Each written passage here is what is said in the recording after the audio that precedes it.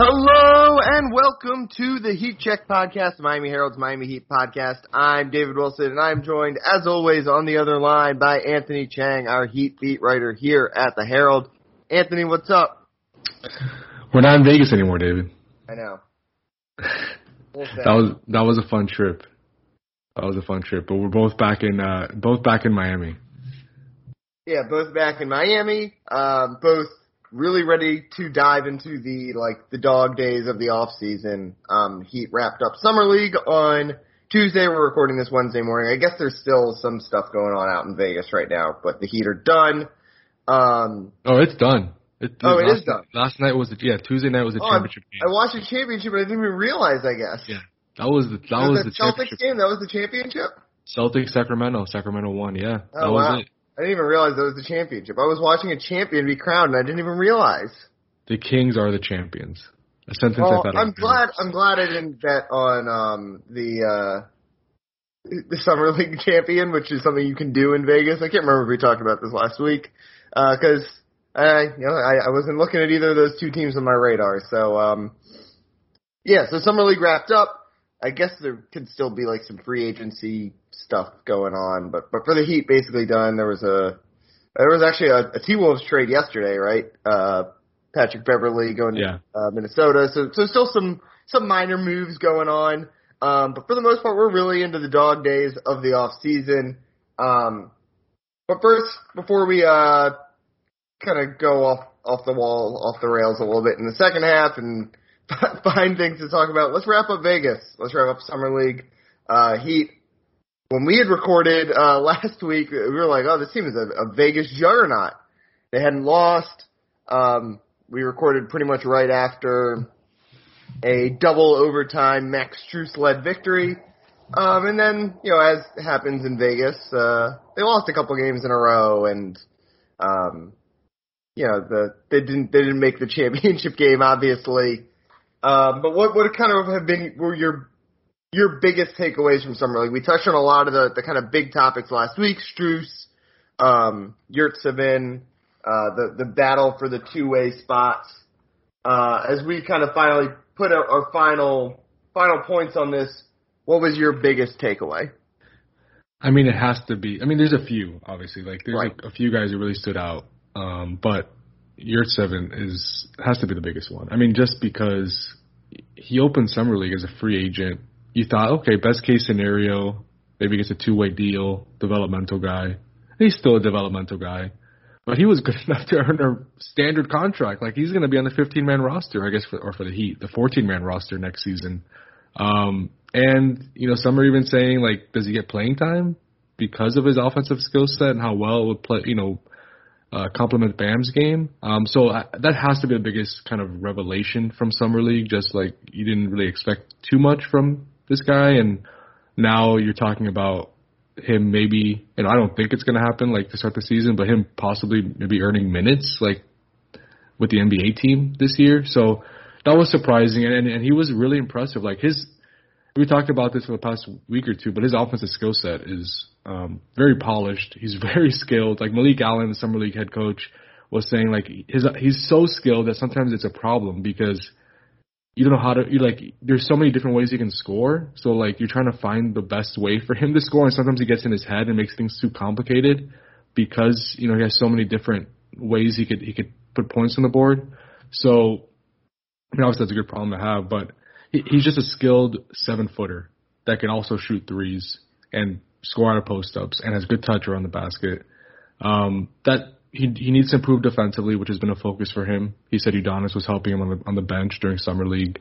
But you could definitely see the potential there. And I just think it's interesting because, you and I have spoken about finding a big man who can complement Bam's game, a guy who could stretch the floor and protect the rim.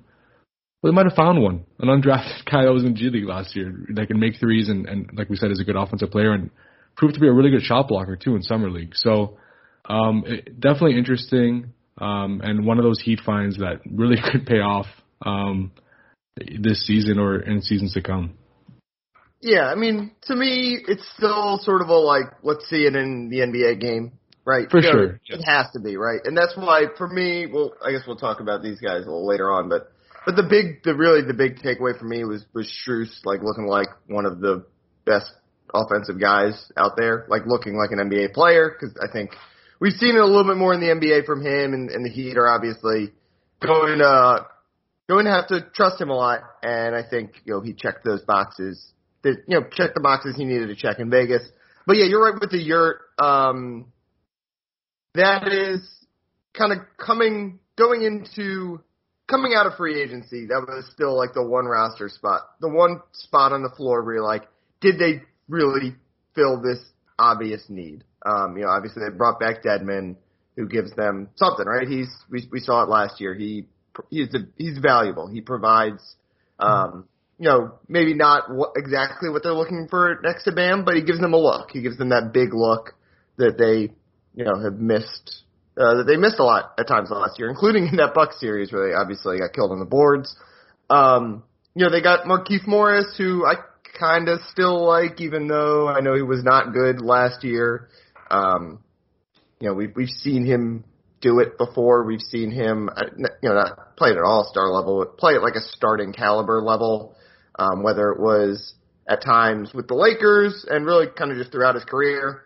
But yeah, you're right that if your 7 can be something like what he was out in Vegas, obviously, he's not going to be a driving force of the offense, but the versatility that you talk about on offense is really valuable when you talk about putting him next to Bam, where he is, maybe it's not the best way to utilize his skill set, but he can just kind of stand out on the 3-point line and shoot those with confidence.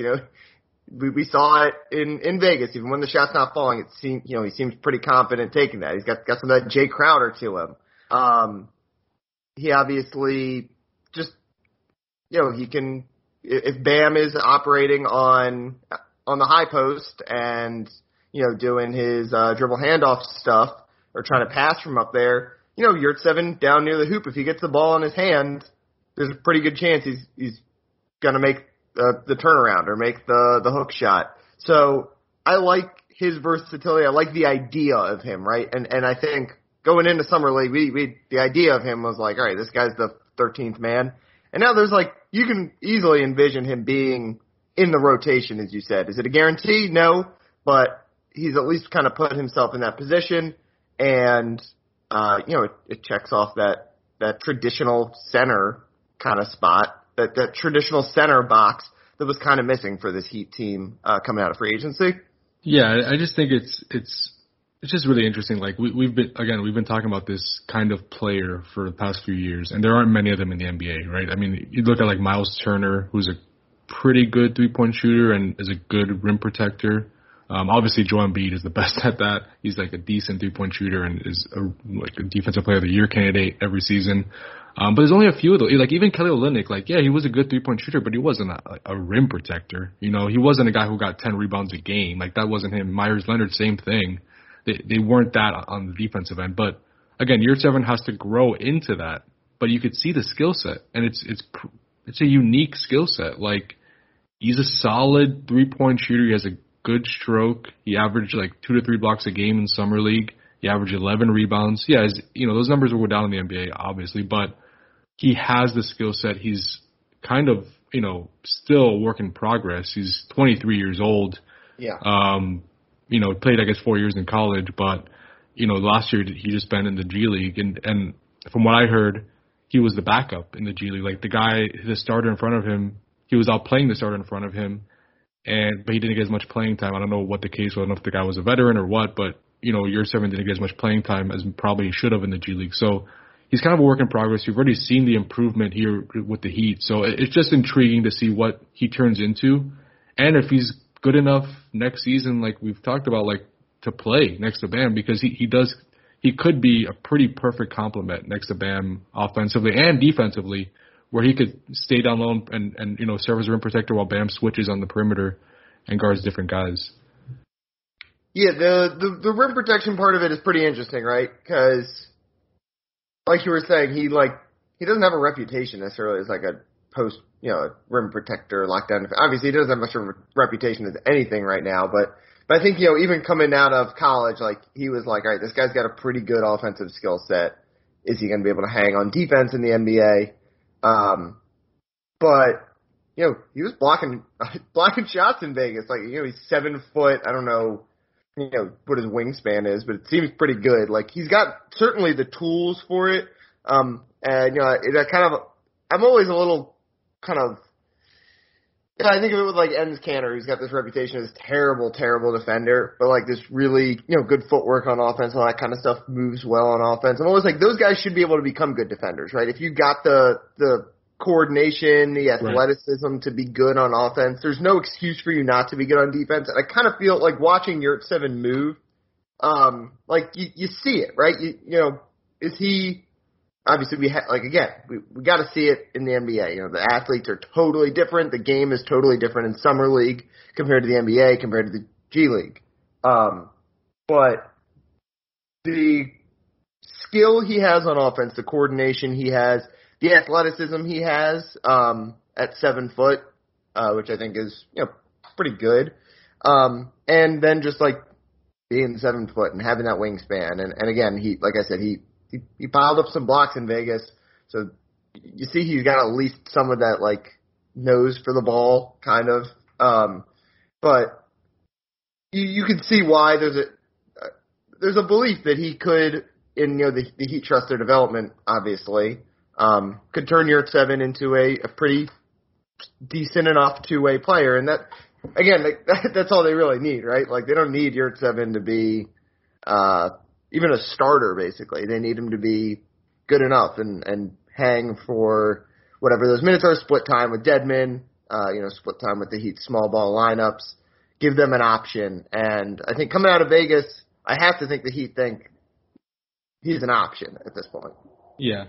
And one more interesting thing about Yurtseven is he made he kind of went into detail about what he's working on defensively. And I guess, at 7 feet, he's used to dropping into the paint, just kind of like what Brook Lopez did to the Heat in the playoffs last year. But the Heat are trying to get him to hedge the pick and rolls and like step out to contain the ball handler and slow him down, which is different for him. And he's kind of talked about the adjustment and trying to play that type of coverage, which it doesn't seem like he's done much in the past, obviously at his size. So you see the Heat trying to like kind of stretch his limits a little bit and see what he could do on the defensive end. Just because that's the way that he play, like they don't really play drop coverage like that. Even when Hassan was here, like they wanted Hassan out on the perimeter rather than just sinking into the paint and blocking shots, which Hassan loved to do. Obviously, he's a great shot blocker, but they want Yurtseven on the perimeter too. And like you said, I think they see his athleticism, his footwork on the offensive end. They think he can do that defensively.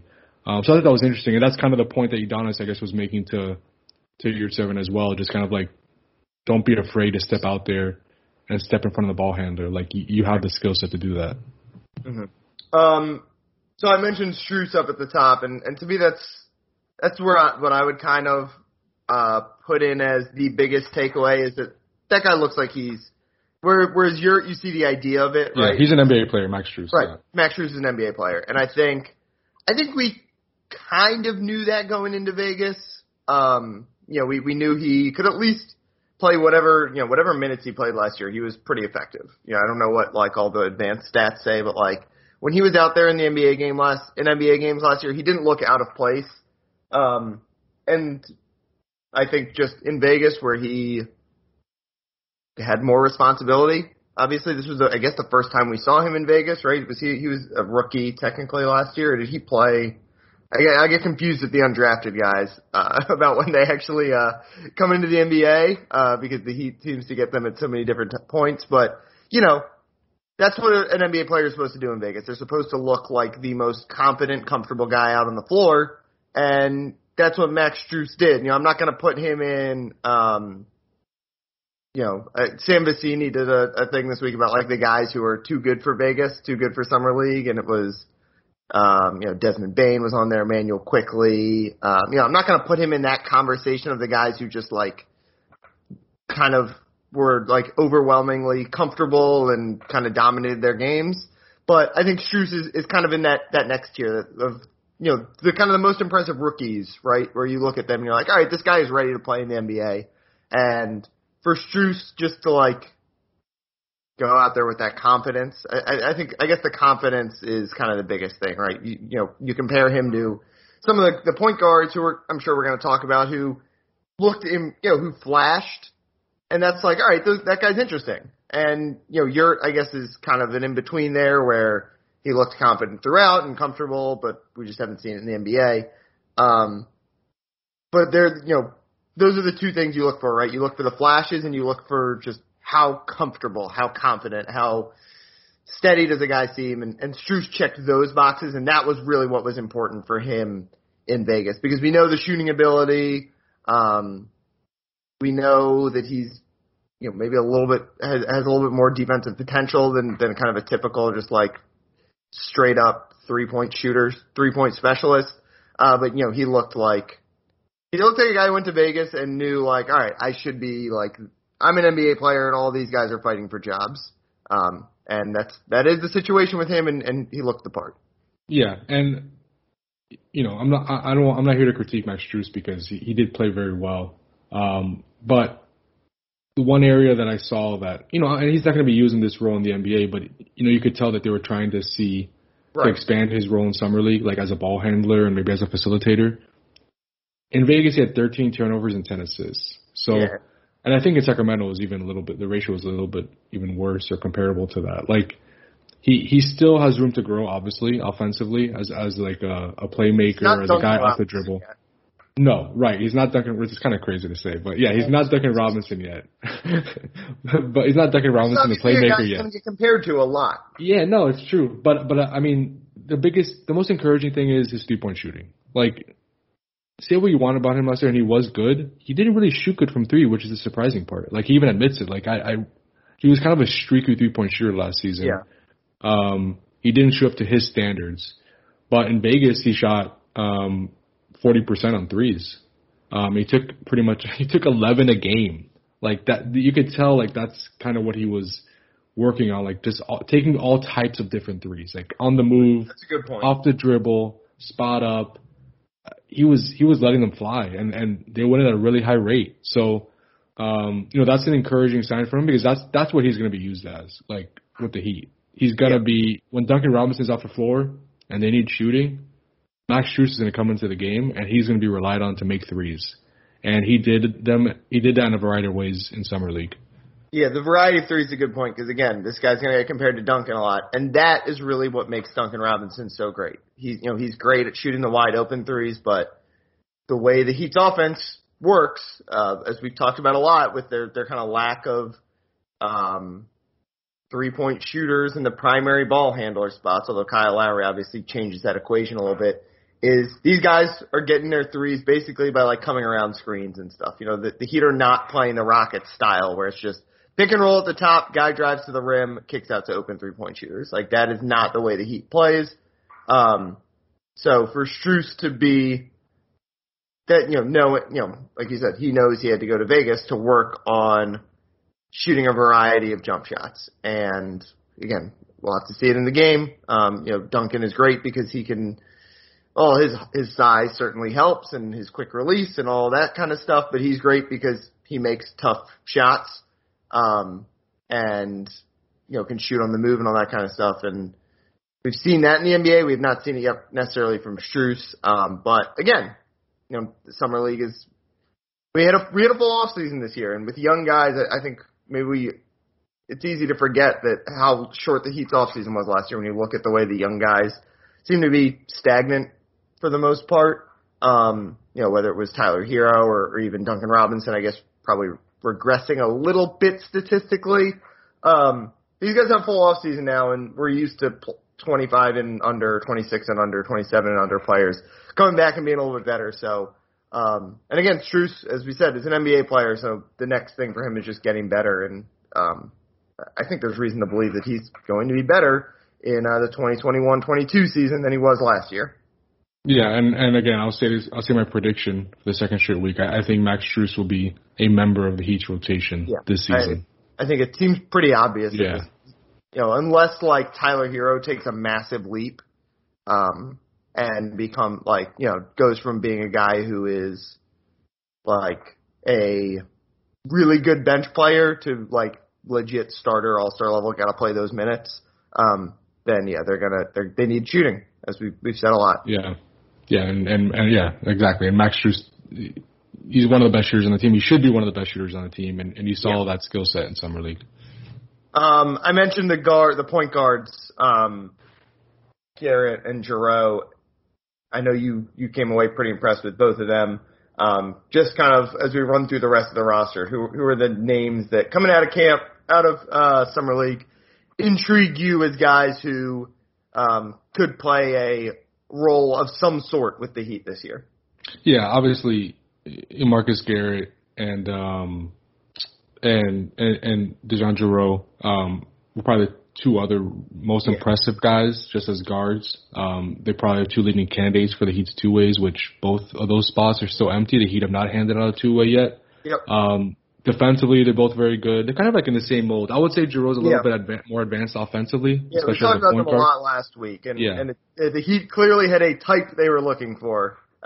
When they were that was obvious. That was obvious. Yeah. So I mean, those two guys are the obvious ones. Other than that, I mean, I thought Micah Potter was pretty solid in Summer League. Like he has that big man, like 3-point shooter skill set that the Heat like.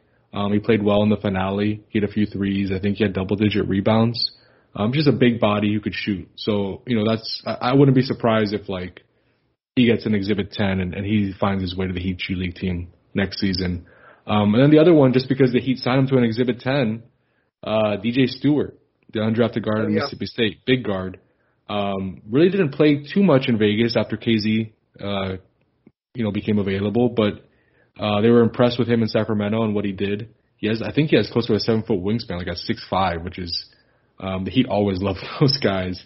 Good rebounder for guard position.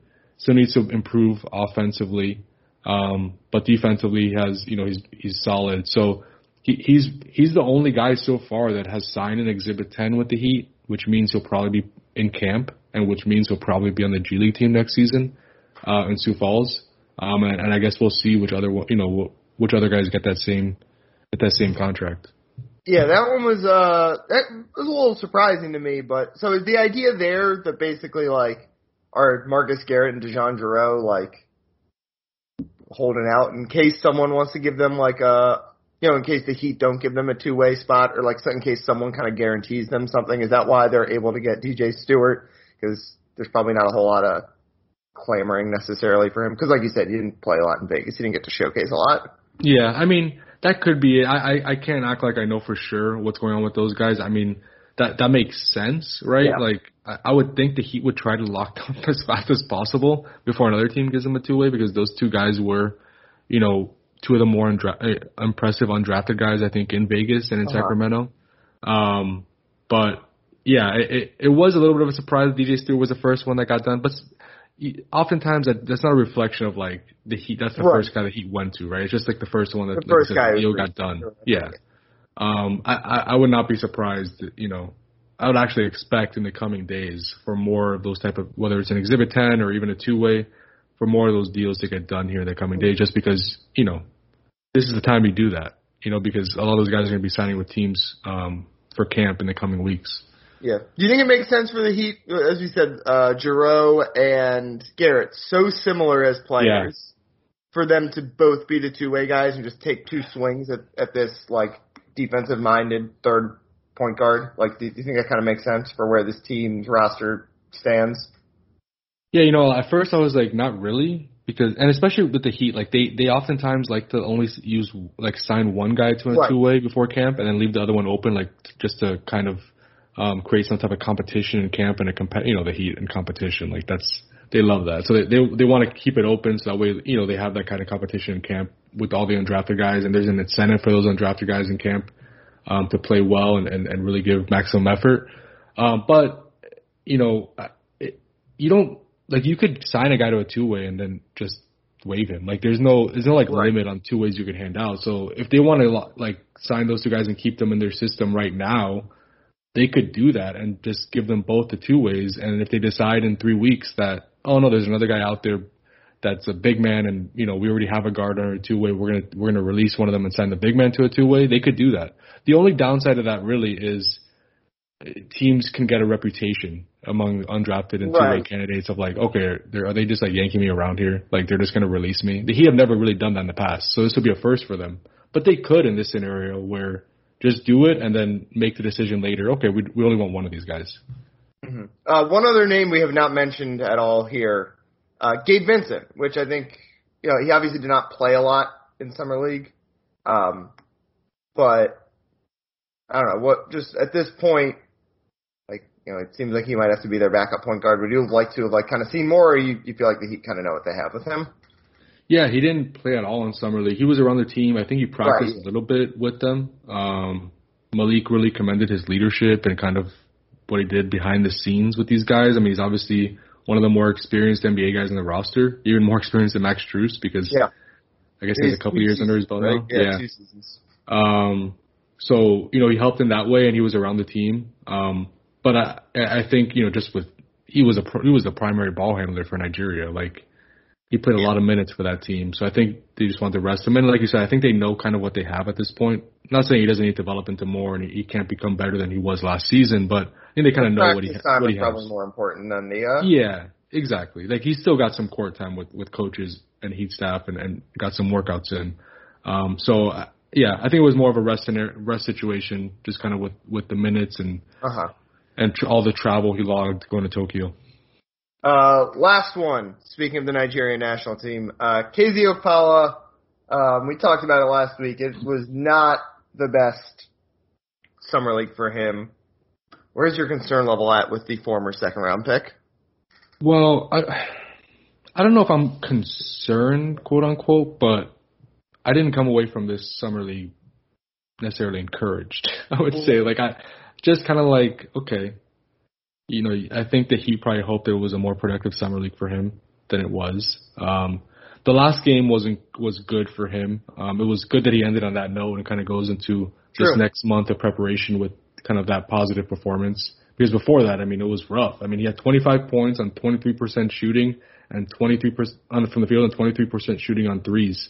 In the first 4 Summer League games, and then finally on Tuesday in the finale, 16 points with on 4 or 5 shooting from 3. So he finally broke out there and had a good shooting performance. And we've seen it in spurts. I think there was a preseason game and it was against the Raptors, I think, in Tampa last year. Last year, I remember people were like, we thought he was going to be a starter. Yeah. We all were he's going to start next year. So it's tough because he has these performances once in a while, but unfortunately for KZ up to this point, there have been more performances of the 1 for 6 variety, this was an important step for him. He had never been part of Summer League before. He's entering his 3rd season, which is kind of crazy. But in order to get playing time, yes, he's good defensively. He has versatility. He has a really unique skill set on the end of the court. He needs to make threes. He can't be playing next to Bam and Jimmy and not be a threat from deep. So I think the most important thing for him this offseason is to become a better 3-point shooter. We saw that in the final game, but the first 4 games he did not shoot well from deep. So that's always going to be the question for him. Can he make threes consistently? Can he at least make defenses respect him from 3? So far he hasn't been able to do that, but maybe he can this season. We'll see. All right, let's take a quick break and we'll come back with a couple other topics before we wrap up. When you need mealtime inspiration, it's worth shopping Kroger, where you'll find over 30,000 mouth-watering choices that excite your inner foodie. And no matter what tasty choice you make, you'll enjoy our everyday low prices, plus extra ways to save, like digital coupons worth over $600 each week. You can also save up to $1 off per gallon at the pump with fuel points. More savings and more inspiring flavors make shopping Kroger worth it every time. Kroger, fresh for everyone. Fuel restrictions apply. All right, we are back. Last time we recorded, Udonis Haslem had just finished sitting on the end of the Heat's bench. It was always inevitable he was coming back, but that was the day where it kind of became inevitably inevitable. A couple of days later, he re-signs with the Heat, and an all-time Pat Riley press release. Really an all-time press release of any kind. First of all, what do you think of that? How excited Pat seemed to be bringing UD back to sit on the end of the bench again. I liked it. I wish I could see that. unfold, like the statement unfolds of him screaming, "Mr. Miami is back" with the exclamation I know. point. And a video of him, a video press release or something, right? And it wasn't just "Mr. Miami is back" exclamation point, and then there was a "yes" exclamation point. So it was just, it was one of those statements you remember. Pat was very excited and happy about UD returning. And, you know, I think that honestly, I think the organization is happy he's back. Like Spo has kind of made it clear that he doesn't want Udonis Haslem to retire anytime soon. He says it every year, like, you know, I'm going to try to get him to come back because, I mean, it's kind of crazy, but Erik Spoelstra has yet to coach a team without Udonis Haslem on the roster. Yeah. And without Udonis Haslem's leadership to help him kind of in the locker room.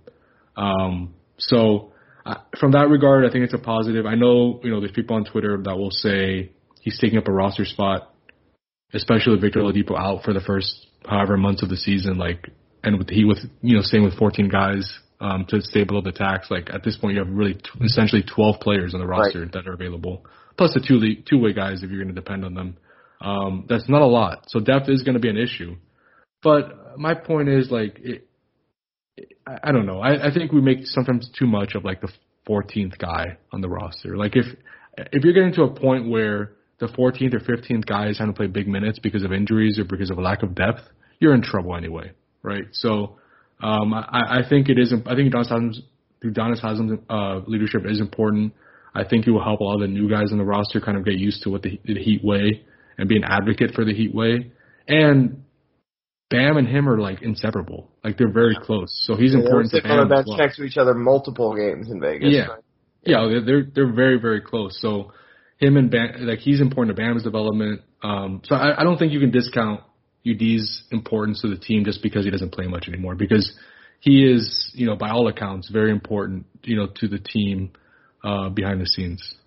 Anthony, you can't say we spend too much time talking about the 14th man on the roster after we just spent 30 minutes breaking down Omer Yurtseven. Well, that's a fair point. That's a fair point. But I'm saying when you no, I get it. I get it. And, you know, these guys are developmental guys, right, obviously, and all that kind of stuff. But I'm saying, like, when you're talking about wins and losses with the team and how it's going to affect the bottom line, I don't know how much of a swing, like, getting, I don't know, Jeff Teagan for Udonis Haslem would make a huge difference at this point. You know? Yeah, I mean, if you think about the average 14th or 15th man in the NBA, like, probably provides negative value when they're on the court. Udonis included. Like, that's why he never gets on the court. Like, you know, Udonis Haslem, first of all, if you just never put him on the court, he doesn't provide that negative value or whatever. And there is a calculus, right, that, you know, it's an undefinable math equation that happens behind the scenes that says Udonis is worth X amount of wins because of what he does in the locker room, behind the scenes, all that kind of stuff. And the Heat clearly believe that whatever he provides is more valuable than whatever stereotypical 14th man would provide through his playing ability. Again, like, is Jeff Teague really going to provide more than like half a win or whatever? Like, to put it in kind of baseball terms, probably not. And if he does, then, you know, if he's playing enough to provide more than half a win, then you're in trouble, like you said. UD can not get on the court at all, let better players basically be on the court. And then, you know, I think the Heat thinks he helps them obviously behind the scenes more than any other guy in his spot could on the court. Question, David. It's impossible for us to like know whether they're right. But so we just gotta kind of take their word for it.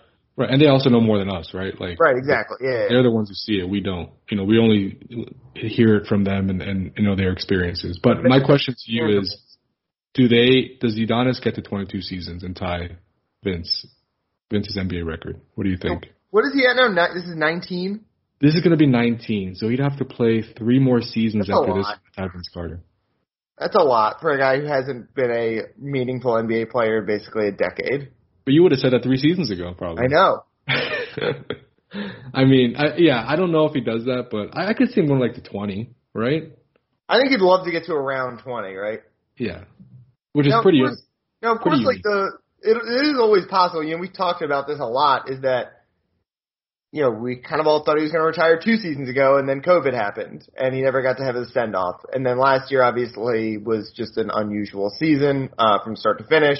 Never got to have his send-off. Maybe UD is waiting for that send-off, and that this will be it. Maybe he would have retired 2 years ago. Yeah, and it's impossible to know at this point. Yeah, we don't know what's going through his decision, but it is. I mean, he's the 21st player in NBA history to play at least 19 seasons. Yeah, that's pretty amazing. That's pretty, and if he plays one more. It is wild that, in 2006 when they win the championship, when he was really young back then, it was his 3rd year or something, right? Or maybe 4th, I don't know. He was young at that point. Yeah, I think it was his 3rd or 4th year. It was a huge part of a championship team, and then, I don't know, by the Big Three era, he was kind of an afterthought, and it's been 10 years since the Big Three era happened. He's hung on. It's pretty impressive. Yeah, no, he had that foot injury during the Big Three era, which kind of limited him and kind of changed his career, honestly. That was a serious injury. And he hasn't really been like the Udonis Haslem. Just it marked a chapter in his career because he was a different player after that injury. But it's just a testament to him and kind of him as a leader and as a team captain. I know it's cliche, but the fact that he's hung around for this long, like you said, for the last decade, when he hasn't really gotten much playing time in the last 3 or 4 seasons or 5 seasons, it's a testament to his value in other ways. So there has to be a reason to keep bringing him back. It's pretty clear what it is at this point. And at this point, it looks like he's going to retire when he wants to retire. The Heat are not going to force him out. That's for sure. I think that's become pretty clear. Yeah, I mean, if he gets to 22 seasons, Vince did it because Vince is a Hall of Famer and was pretty useful up until the end there. He transformed himself into being a pretty decent 3-point shooter, and obviously he was bringing some of that same veteran stuff that is why Haslam is hanging around. But yeah, UD, if he gets to 22 seasons, more than half of his career will have basically been as a bit player on the court, but obviously a monstrous figure off of it. So he's had a truly one-of-a-kind career, and I think most people are, when he gets to come into the game once and have his, Joel Embiid brawl or whatever is going to happen this year, people will be glad he's around. They're all for it. And one more thing to put kind of what Udonis Haslem is doing in context. He's the 5th player to spend an entire NBA career lasting at least 19 seasons with one team. The others, Dirk Nowitzki, 21 seasons. Kobe, 20 seasons. John Stockton, 19 seasons. Tim Duncan, 19 seasons. 4 Hall of Famers. Yeah. Well, I guess in Dirk's case, he's going to be a Hall of Famer. And Udonis is the 5th guy on that list. That's a pretty exclusive list. And again, I don't know, do you think Udonis Haslem would be on that list if he wasn't from Miami? Do you think the fact that he's from Miami makes him I guess he would have left, right? He probably would have left if he wasn't from here to get more money somewhere else. Yeah, that's true. I mean, like we said, when he kind of fell out of, I don't remember what his contract situation was early in his career. Obviously, he was an undrafted guy, so I don't know what, what he was making, what he was offered, all that kind of stuff, in basically the 2000s. But yeah, I mean, once that Big Three, like we said, once he kind of fell out of the rotation with the Big Three, and maybe he would have gone somewhere to try to recapture his past glory, right? Some teams, I assume some team would have given him a chance to be their backup power forward, even after some of the injuries. If you go back to the early 2010s. Right, 2012, 2013, when he played 18 minutes a game, coming off an injury, basically, or those 2 years he was basically coming off an injury, the 2 championship years. Would his team have been all right, let's see what he can do in an even bigger role. Let's see if he's got some of his old ability left. Then yeah, maybe he wouldn't have stuck around. Yeah, just a very unique career, very unique role, I think, just for Udonis. It's pretty amazing. Yeah. Last one before we go. Vegas, speaking of Vegas, has the Heat as the 4th best team in the East behind the Nets, Bucks, and 76ers. Do you agree? I think that's fair. I don't think. Yeah, I know when I tweeted that list, a lot of Heat fans were saying behind Philly, like how could that be? Philly's a mess, but I think people forget that Philly had the best record in the East last season. Yeah, right? In the regular season, they were dominant. So probably should have gone to the conference finals if like Ben Simmons' brain doesn't break. Yeah, like I don't think it's like unreasonable to have Philly ahead of Miami at this point. But I think Miami's in that range. I think they're like 4. I think you could maybe make a case for them at 3 ahead of Philly. But at this point, I would probably put Philly ahead of Miami too, just because of what they accomplished last year in the regular season. And again, like you said, they probably should have made the conference finals last year if Ben Simmons plays like he usually does. And then right behind Miami on that Vegas list is Boston at 5, Atlanta at 6. So yeah, I think those are the teams that they're going to be like kind of competing with in the middle of the East. Like I think most people would say Brooklyn, Milwaukee are the top 2 teams in the East at this point. And then I think Philly, it Miami, doesn't really Boston, matter Atlanta. because it's 1-2 than everyone else, right? Yeah. I think the Nets and Bucks are so clearly ahead of everyone else, and then I think the Sixers, the Heat, the Celtics. I guess you throw the Hawks in there. The Bulls and the Knicks are next. The Bulls or the Knicks, like, kind of get up in there. Everyone else is kind of on a same sort of tier. Like, are the Sixers, Heat, and Celtics probably have the best track record at this point that makes you feel like they're the kind of top tier of that next group, but there's a lot of teams in that mix, and I think it's reasonable to expect the Heat to finish anywhere from like 3 to 6, basically. Yeah, I think that's fair. I mean, that's kind of their range. So that's why I think 4 is fair for the Heat.